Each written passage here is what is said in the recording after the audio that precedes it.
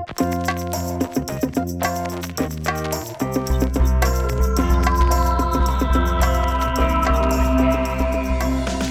and welcome to IndieWire's Very Good Television Podcast. I'm Liz Shannon Miller at Lizlet on the Twitters. I'm Ben Travers, Ben T. Travers on the Twitters. And happy Monday as you listen to this. Happy a few days before Friday as we record it. But it doesn't matter because we had screeners for the most important television of all this week. That's right, you guys. It's Gotham Week. Gotham Week. You're listening to this On like Gotham. 4 days after it's over.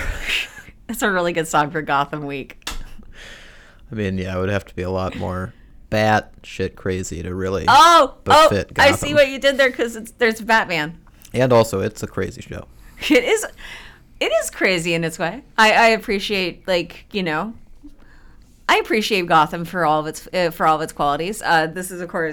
This episode, of course, is especially dedicated to one of our favorite listeners, if not our absolute favorite listener, Ann Travers. She's my favorite listener.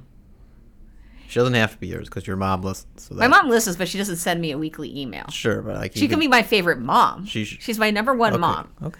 I didn't want to speak for you in terms of the listener part of it. I am very comfortable saying it. She's my favorite listener. Yeah, I honestly, I feel like we've had this discussion before, and the fact, I appreciate you not wanting me to sabotage my relationship with my mother. And Mom, I love you very much, and if you are listening, I do think you are easily in my top 5 favorite listeners. Easily top 5. I don't know if I could name 5 listeners other than like our moms.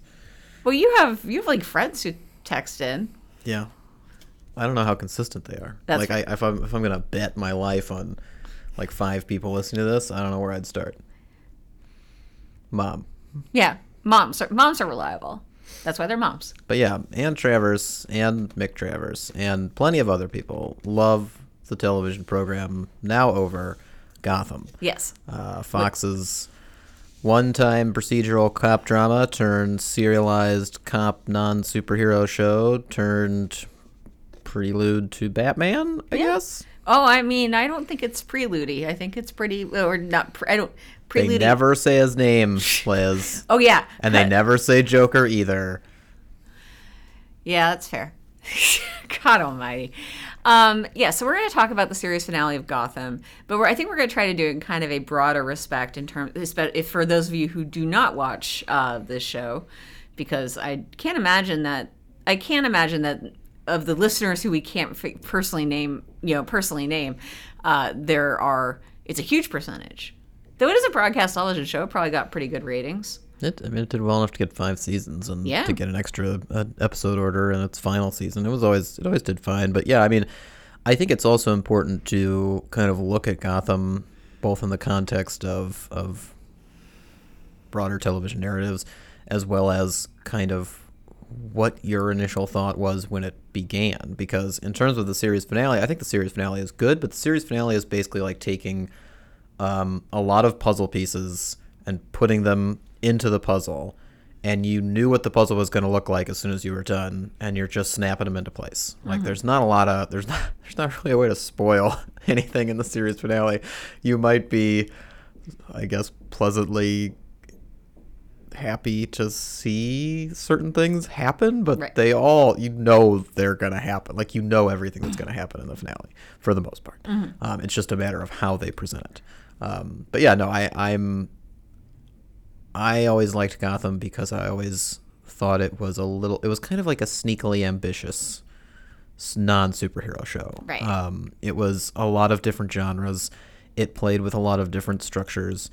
It went to a lot of kind of bold places, as in, something that breaks the mold a little bit in terms of what it was as a procedural, and then also, as mentioned before, in just kind of the wackadoo, outrageous department, which, I mean, come on, like 2 episodes before the finale, Barbara Keene is giving birth in the hospital, and she's being wheeled around the hospital by James Gordon's new wife, who's also her doctor, and Barbara Keene has 2 pistols in her hands shooting at villains who are trying to kill her, again, while she's giving birth. That's pretty awesome. Yeah, it's nuts. It's a crazy show. And there's moments in it that you're just like, what the fuck is happening here? This is insane. And then there's other moments where it's very kind of dialed down and just like, no, we're just cops and we're doing our job. And it's like, well, it's a tougher job than normal. Yeah, it's, life in Gotham, as we've learned, not the easiest place to live.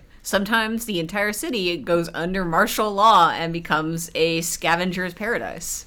Yeah, I mean, one of the big plot lines of the last season was that they abandoned Gotham, like they blew up the bridges. America abandoned Gotham. Yeah, it had been America's floated off into like an Escape from New York style, destitute little locale where like all the villains had taken control, and they're like, well, I guess we're gonna give it up. And then again, like the episode before the finale, they came this close to just bombing it, which was a plot by Ra's al Ghul, but it at least appeared at times that the government had decided to do this. So yeah, it's a little nuts. So for context sake, have you seen every episode of Gotham?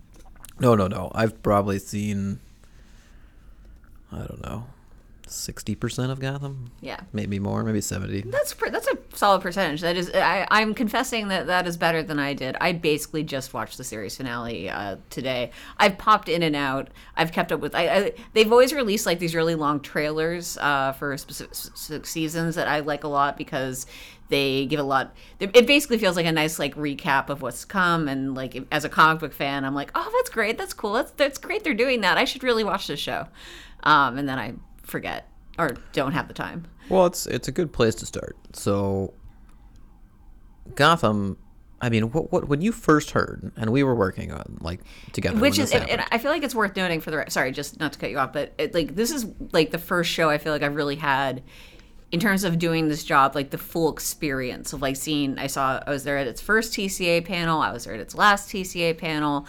I feel like I've kind of really what. Oh, Liz, there's been so many shows that you've been around like for the full 4 or 5 years of whatever that you covered like, more, like that you actually like dug in with. But what shows? I mean, what else ended this year? Like Broad City. Well, I didn't cover that one. But like, I mean, it's weird. Watched Broad City. I watched Broad City. I just don't feel like I had the consciousness of it in terms of like its premiere and its finale that I did.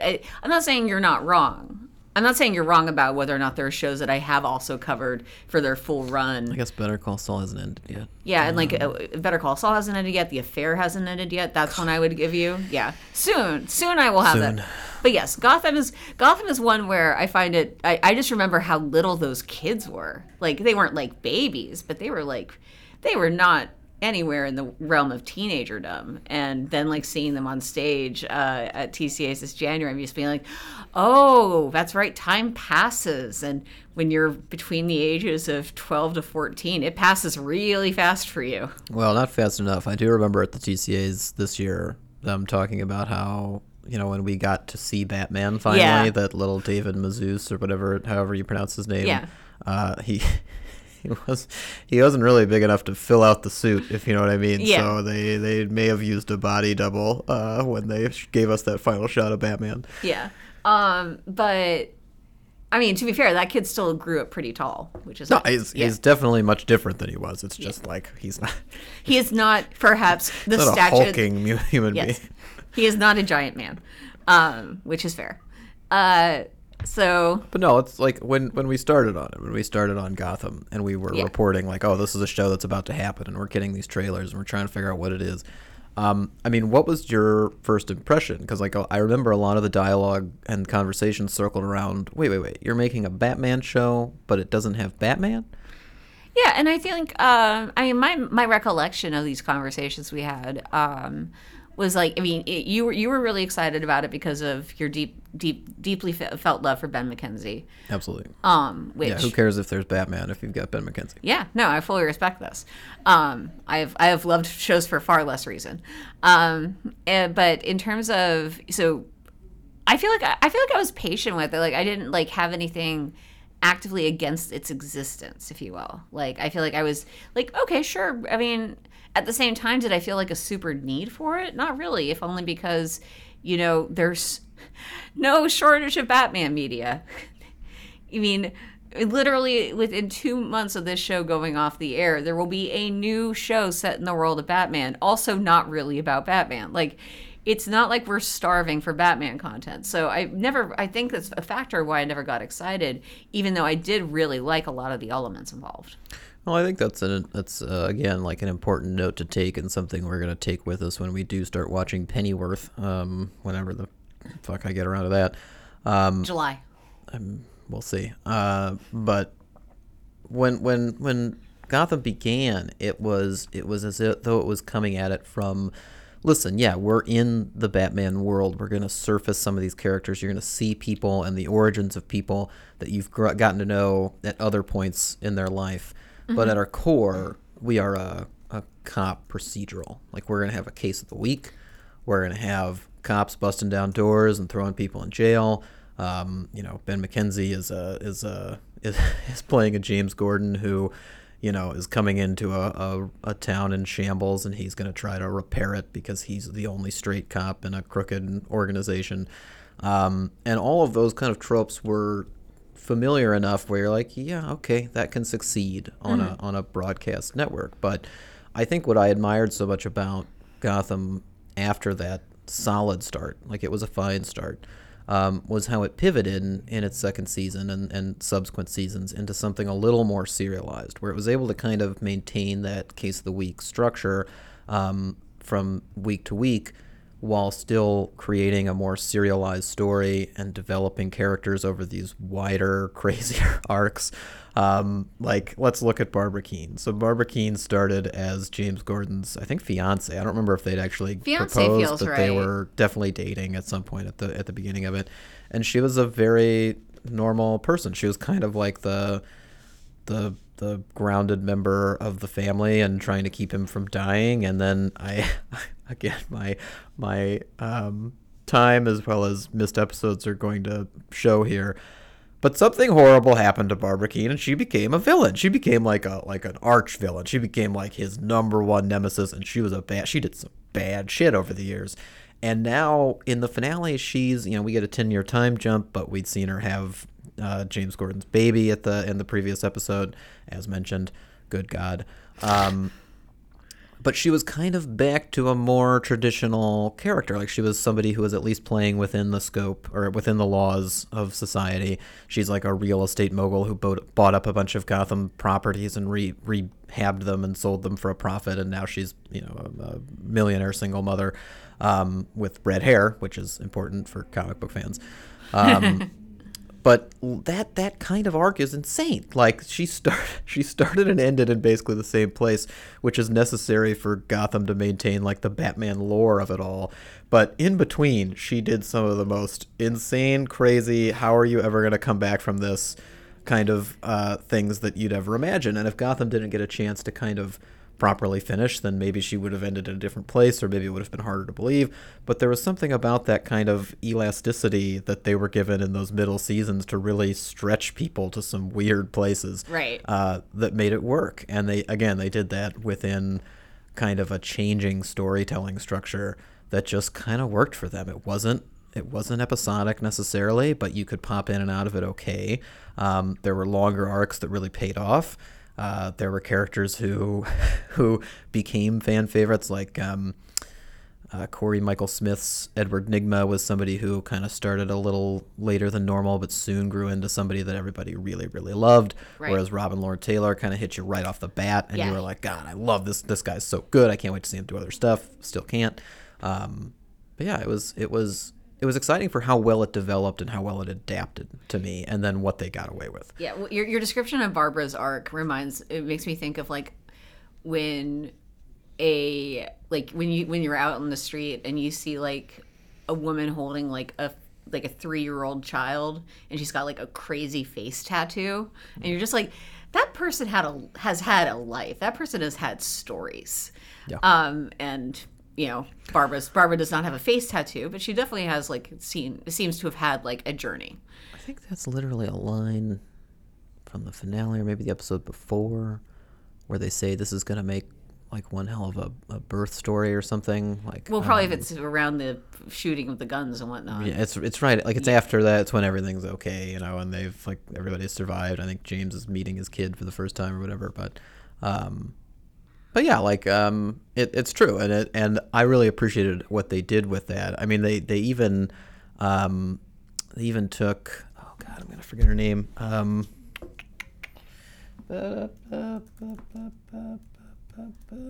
This is good content. This is good content right here. I like that he's singing a little song though. That's helpful. Stuff on the internet.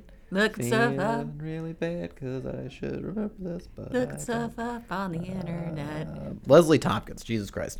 You didn't remember that? Jesus Christ. I know. I'm so sorry. She's like, you mean Mrs. Ben McKenzie? I mean, yes, Marina. It's gonna be Baccarin. really awkward when you guys go to dinner together. I didn't forget Marina Baccarin's name. I just wanted to use the character's name because I was trying to talk about the character, and I didn't want to say the person that Marina Baccarin plays because her character is the emphasis here, because she actually did a lot too. Like, she was one of those where she stepped in and you're like, oh, I think this is actually James Gordon's primary love interest. I think this is who he's supposed to end up with.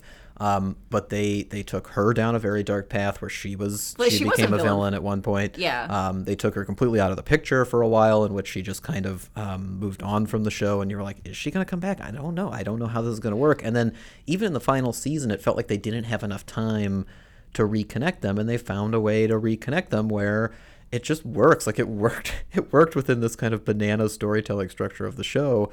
And again, I have some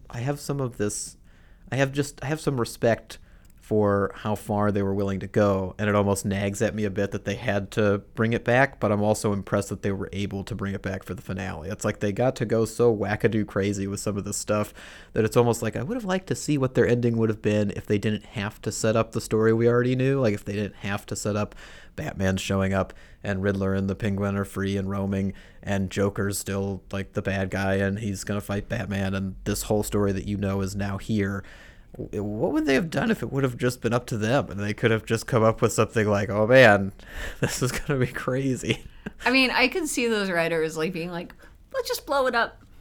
Like, God, what was it? They literally tried to blow up the city. At one point, they did blow up the city. Like, they've done a lot. Well, it reminds me of, I think it's Noah Hawley's pitch for the end of Better Call Saul, which Peter Gould told us ages ago, which was that Noah Hawley's pitch for the end of Better Call Saul is he never actually becomes Saul Goodman. Right. Like, it's just like, why bother? It's a separate timeline. Yeah.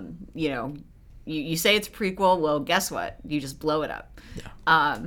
This is Noah Hawley's perception of time.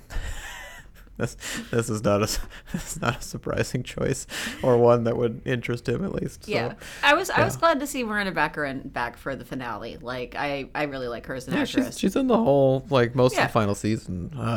And again, like, their balancing of that with the idea that James Gordon has to have a kid with another woman to set up that timeline as well. It's like, well, it all connects in a way where this story is insane, but there's enough there to make you go along with it, and not just because you know that it has to end up that way. What's weird is that Batman the Animated Series, Leslie Tompkins is a character in that, but she's portrayed as she's a doctor working on like in like the bad side of town. She has like a free clinic or something, and the way she's depicted, she's basically depicted as like an old lady. Like, she's like an old friend of the Wayne parents that takes care of Bruce. So she's not.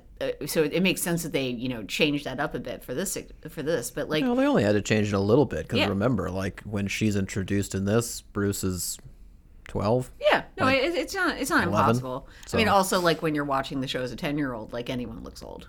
Very true. Yeah, and she, they didn't do a lot of old age makeup for a 10-year time jump in the finale, but she would have been approaching that by the time Batman becomes an established presence in the city. So, how do you feel about, like, when a show or a film does a time jump? And I feel like there's two ways it goes. It either goes like I feel like the hair and makeup teams either go like super extreme.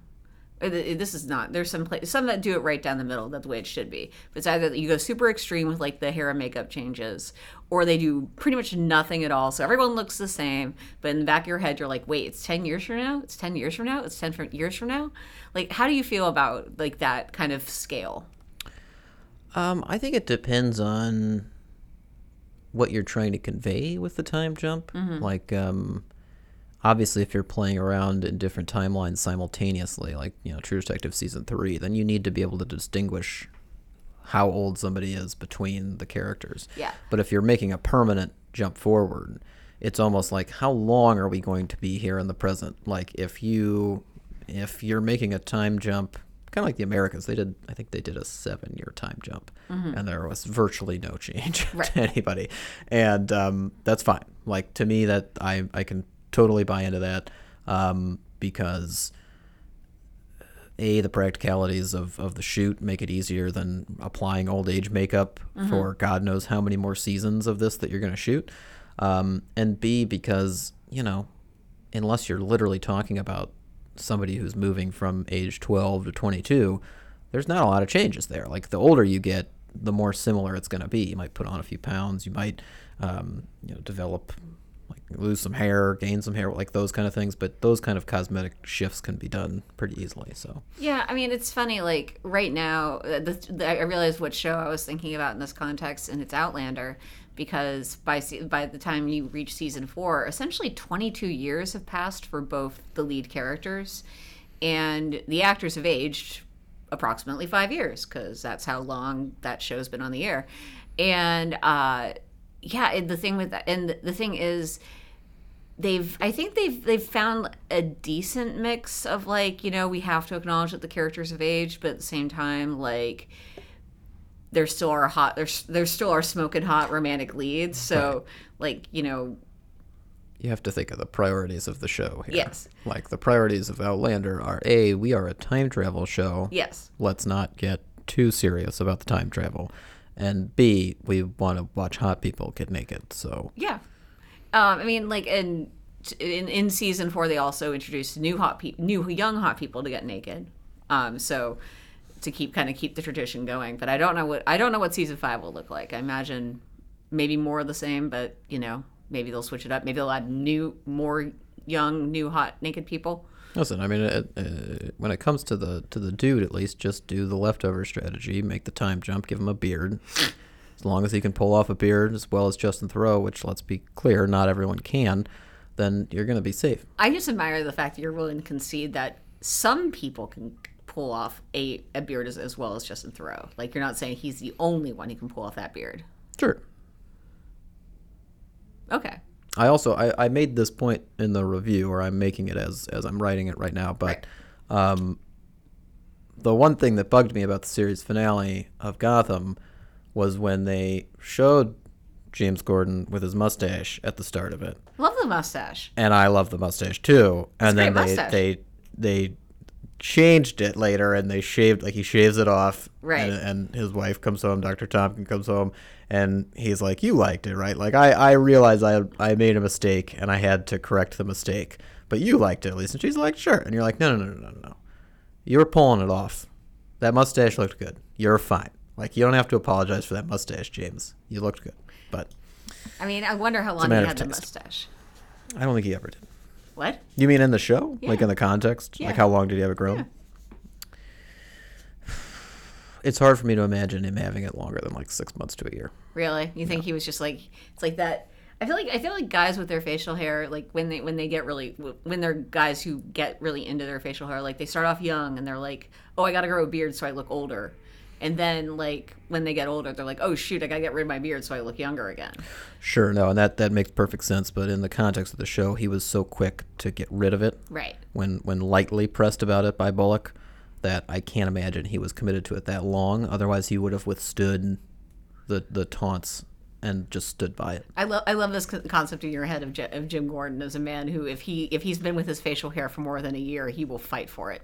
Right. If he's that steadfast beyond it, then it's not going to go anywhere. This is a guy who set his mind to cleaning up the city no matter what. And, I mean, holy shit, he put up with a lot. He had a really rough road to hoe.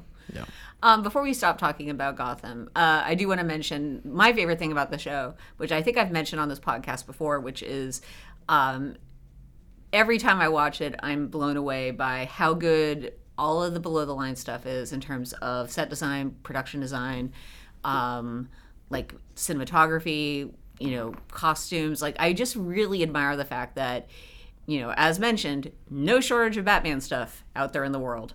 And the fact that they've really managed to find their own palette, and they've really managed to find, like, their own take on this universe that is a mix of a mix of things. Like I can't point to like I can point to a lot of things that clearly inspire it, but I can't point to like one thing that they're particularly ripping off or anything. Like, and I that's always exciting to see.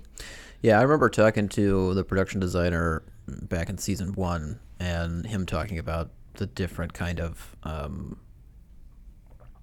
inspirations that he combined to bring about this new version of the city, and kind of the different rules that they'd have in terms of what they'd show and what they wouldn't, and what kind of ideas they wanted incorporated. But you're 100% right.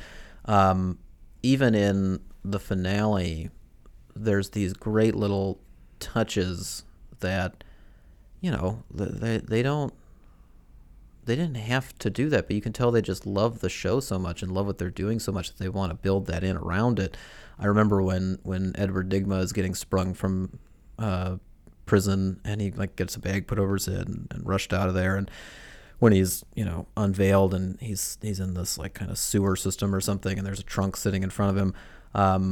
Throughout this whole talk, there's lights flickering above his head, and the lights are green and yellow, and they're just kind of this little reminder that that he's the Riddler, and that he's emerging as the Riddler again. Like, he's been dormant for so long, trapped in these, you know, these gross confines of the prison where he's not been allowed to flourish, and now he's starting to find himself again.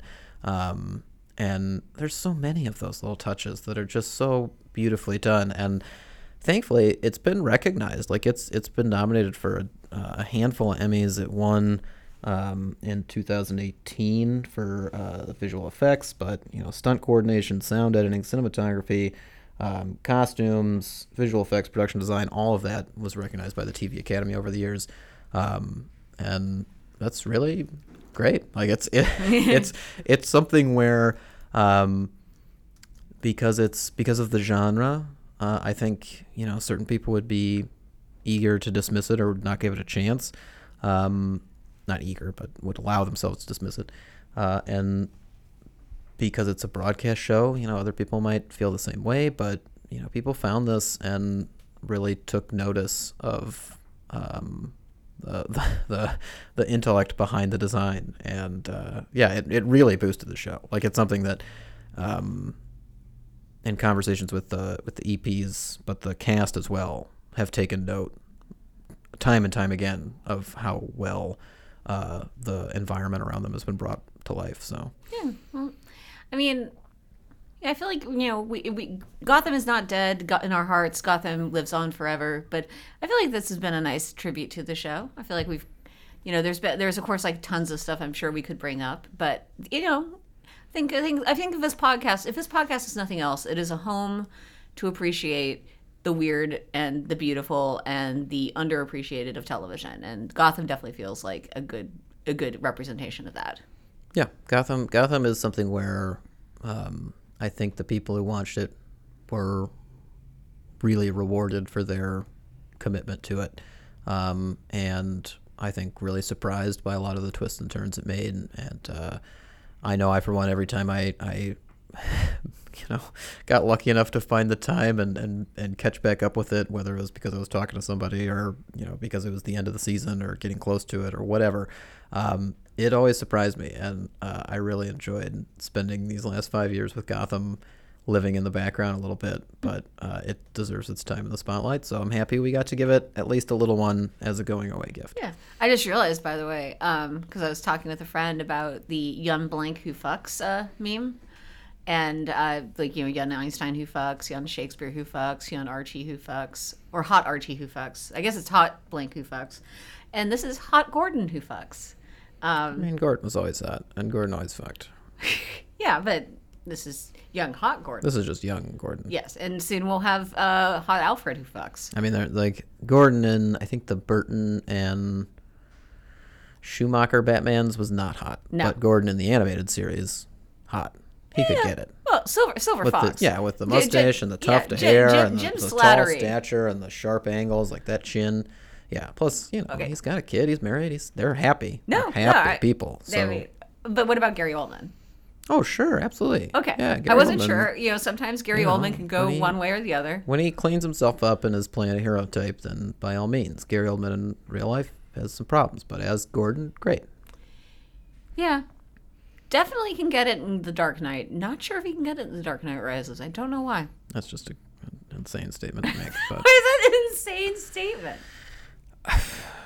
I don't know where to begin. We don't have time for this, Liz. Just I appreciate you. I'm trying to be thorough here. Like bringing out the idea that Ben McKenzie remains an attractive leading man and he deserves other jobs. I'm sure he will get them though. Yeah. He's put himself in a good position and clearly has made himself of value to plenty of people. Exactly.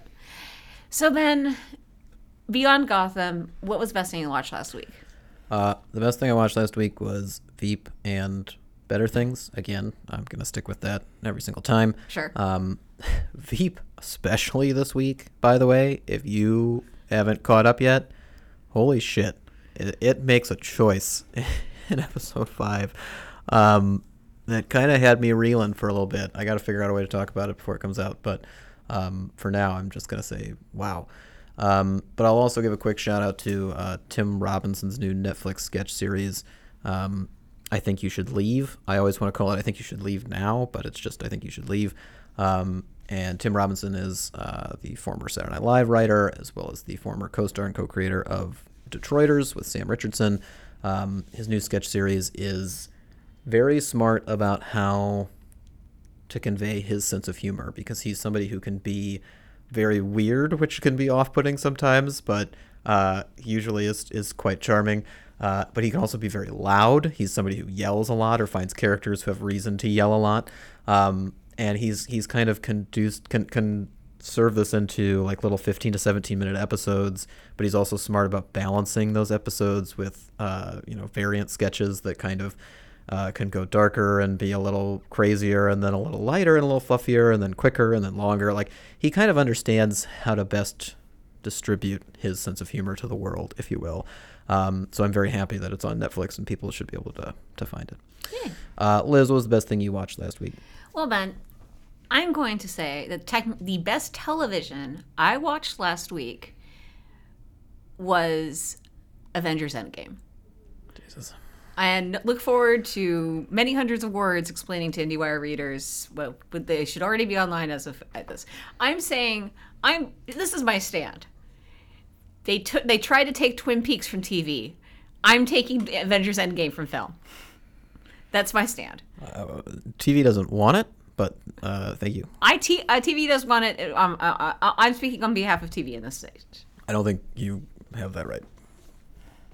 Liz, do we want something that's killing theaters? No, we should put it back on the TV where it belongs. It's basically a six-part final season. They made a mini-series? They made a mini-series. No, it's very episodic structure. And it actually manages, unlike other TV shows in their what? Unlike Liz, don't pique my curiosity over Avengers. I don't want to go see it yet. No, but let me finish. But that's gonna make me interested. No, I'm just saying, unlike other final seasons of television that might be currently airing right now, it manages to do a thing where it's not just 2 hours of setup and then followed by a big massive battle sequence. Like, actual things happen in the first third of the movie, Ben. It's really interesting.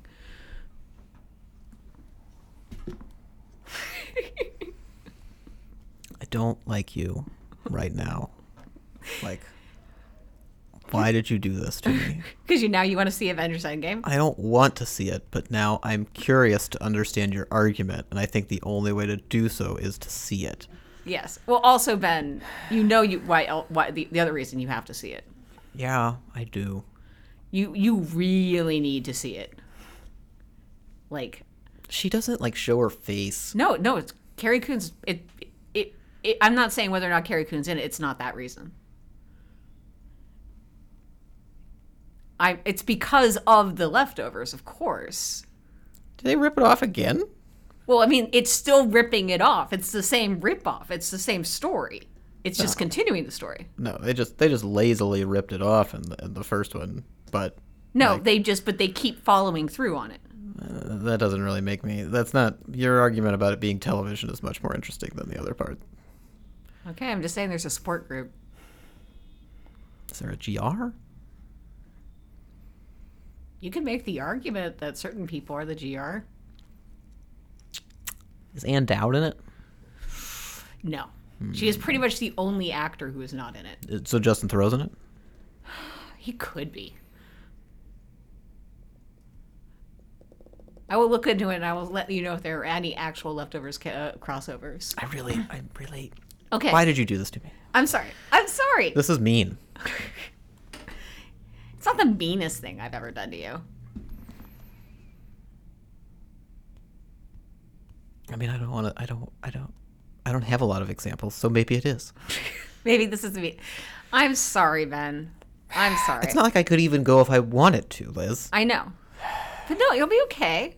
Here's what's going to happen. You're just going to get accidentally spoiled probably by Twitter or something for one of the two of the things. And then you can say to yourself, oh, well, that sounds stupid. I'm glad I didn't see it. And then, like, in 2 weeks, you'll catch, like, a Saturday afternoon screening, and you'll be like, well, yeah, this was stupid. Liz was wrong. And then you can come back to the office and you can pull some sort of elaborate prank on me. I don't think you're going to be wrong, Elizabeth. That's the problem. I don't want you to represent television because then it's going to make it official, and I'm going to have to see it, and then I'm going to have to be like, oh, it is like TV. They've been ripping us off for years, and I'm not going to enjoy that at all.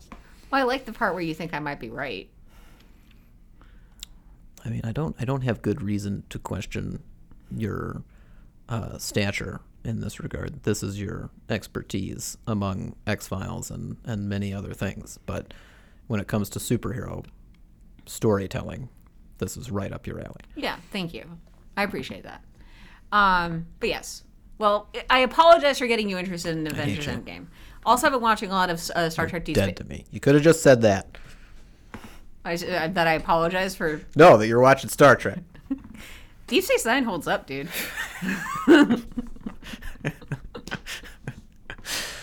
Yeah, I don't doubt it. Oh, God. Yeah.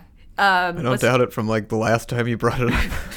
I like to make sure that I'm constantly aware of how good Star Trek Deep Space Nine was, and that other people are as well. It's similar to how you need to make sure that everyone keeps up with Veep.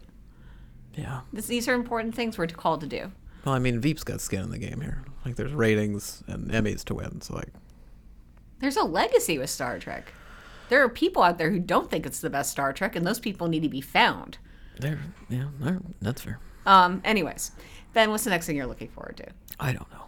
Probably Avengers now. I'm not looking forward to it. What did I write down? Oh, Chernobyl. I'm looking forward to Chernobyl. An actual official limited series coming to television. God damn it. It's probably shorter too. Actually, I it could actually be. Who knows? Nah, I think it's like 5 parts. Is it 5? I think it's 5. Oh, I'll check. But while you talk about Chernobyl, Chernobyl is the true story of the Chernobyl nuclear meltdown, starring none other than Steve Green's favorite actor, Jared Harris of The Terror fame, He's and lovely. Before that, Mad Men. He is lovely. This will be a limited series airing on HBO starting, I believe, May 5th. Yeah, something like that. Definitely that kind of first chunk of May. It's also premiering at the Tribeca Film Festival, which is why I'm watching screeners soon. But yeah, I've heard good things. I'm looking forward to it. It is 5? Yep. Great. It's great. It's only, I mean, well, technically original point still holds up because if it's a 6-part, like 6 half-hour episodes it was 6 half for hours, Avengers, yeah. This is a 5-part. They're just hour long, Yeah. so it's not longer. Chernobyl is longer, but Avengers is more parts. Basically, the thing I have to do with Avengers is I have to basically break down the full plot and then like track like where. Hate you for doing this to me. You're intrigued. It's an interesting movie. I don't think it is. There's a talking raccoon and you've made it so. I agree with the tweets. Was it Ehrlich? Somebody said it's Ehrlich. It's always Ehrlich. Oh no, Whoever said David Sims. I think. Is he the one who said there should be a real raccoon? Like it would be infinitely improved if it was a real raccoon. It was Ehrlich said there should be a real raccoon, and then David Sims was like, "But excuse me." I mean, I think Ehrlich is going to have to officially become he who should not be named on this podcast after recent events have transpired. Yes. But yeah, he's still right about the raccoon. Raccoons are good. They're not. But wait, on screen, you have an anti-raccoon policy? Raccoons they terrorize your cats and your trash and your homes if you're a country dweller. So yeah, raccoons are bad. This is a country dweller thing. It should be everyone. No one wants a raccoon in their yard if you have a cat. So. I mean, I have indoor cats, so it's not an issue. But I understand for outdoor cats. Yeah. It's a different thing. Yeah, so... Liz, what are you looking forward to? I'm looking forward to catching up on The Twilight Zone. I feel like it's been getting... I think the show's kind of like had a lot of expectations going into it. Did not meet those expectations for a lot of people. I do agree that the runtime is a problem. And the last episode I watched was the Sanaa Lathan one, and that episode stressed me the hell out. Yeah, it's their best one. Yeah, but I am looking. But they've released screeners for a few more. I've heard that the John Cho Jacob Tremblay episode is not great, but I'm still excited to check it out. Actually, just because I like that cast so much. Yeah, they've assembled quite a cast to get us to keep watching no matter what. Even though I enjoyed the first. I watched 4 for the review, and the first one is pretty bad. The second and the third are very good, and the fourth is just kind of ambitious and interesting. So I've been one of the rare holdouts who liked it, but I definitely recognize the dominant backlash so far. Yeah, I think like from what I've heard, like the back half of the season is actually like I know someone who's seen some more, and the comment I got was that her favorite episodes haven't aired yet. So who knows? Who knows? But you'll read all about it and more on IndieWire.com, where you'll find news, reviews, interviews, features, all the stuff you like. And make sure to listen to other IndieWire podcasts like the Filmmaker Toolkit podcast with the perfect, the great, the wonderful Chris O'Falt, who would never do what Liz did to me. And also listen Tell to you about a Screen movie Talk that you might with... enjoy watching. God. No, you told me about a movie you knew I didn't want to watch and then made me watch it. You didn't want to watch it. You know. How many times have we talked about Marvel? And you did it on a DC podcast. How dare you? Had to bring balance to the Force. That's a different reference. And also, again, tied into Marvel thanks to our Disney overlords. All right, keep talking about Chris O'Falt and how much you love him. Yeah, Chris O'Falt's perfect. Perfect human being. Less perfect, but still wonderful human beings are Ann Thompson and Eric Cohn, who host the Screen Talk podcast. I think they'd probably do what you did and get me curious about Avengers. So I do feel I legitimately feel bad now because like part of the reason we're recording this today is we're out of town this weekend. Like I have only gotten to see it because I managed to get to that press screening last night. I do feel bad about this. Good. I do. You're fine. But still, You're fine. I'm gonna see it. Like it's one of those things. It's like by law. Game of Thrones. Yeah. As we've discussed before, but it's just one of those things that's so popular that you just want to be part of the conversation, so you're gonna see it. It's fine. I tell you what, I will give serious thought to giving you advice on if you need a bathroom break. Oh yeah, when do I go to the bathroom? I will do when I'm doing my careful breakdown analysis plot wise. We're basically creating episode breaks for the film. Well, can you give it to me on a time basis, or is it only going to be marked by sequences? I'd have to see the movie again with a stopwatch, but I could do that. Yeah, that's a lot to ask. It's okay. But no, I think you're good at describing those things. Yes, I will. I think I can give you a plot point or two where you'd at least like on your level of engagement, like you'd be okay with missing. I think it was Eric Cohn of Screen Talk fame who said on Twitter, okay around the hour mark, but not after. Does that sound reasonable? It does. I think basically what I'm thinking is there's like one or two scenes where they're like one or two scenes where like there might be a diminishing level of return, but not to like the grand extent that like the whole basically like the last hour of the movie I would say you probably can't Sure.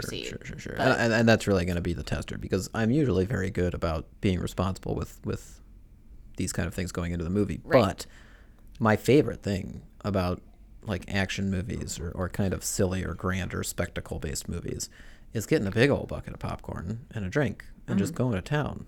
Like, right. Yeah. So it could get me in trouble.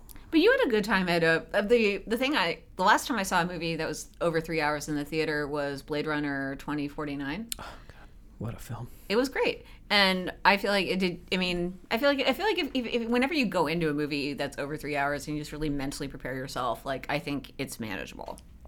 I don't think I got popcorn for that. Ah, okay. I think I might have just been like, this is going to be moody and quiet, and I'm just going to sit there and enjoy it, and I did, but I don't remember. Maybe I did. I don't know. It'll be fine. It'll be fine. But anyways, you can find out whether or not it actually is fine on Ben's Twitter feed at I'm going to tweet the shit out of that movie. Like, no, I'm not. Better yet, make sure to follow Liz on Twitter at Lizlet. That's with an I and then an E. Thank you for listening to this week's podcast. We will be back next week. And as always, you guys, keep watching television.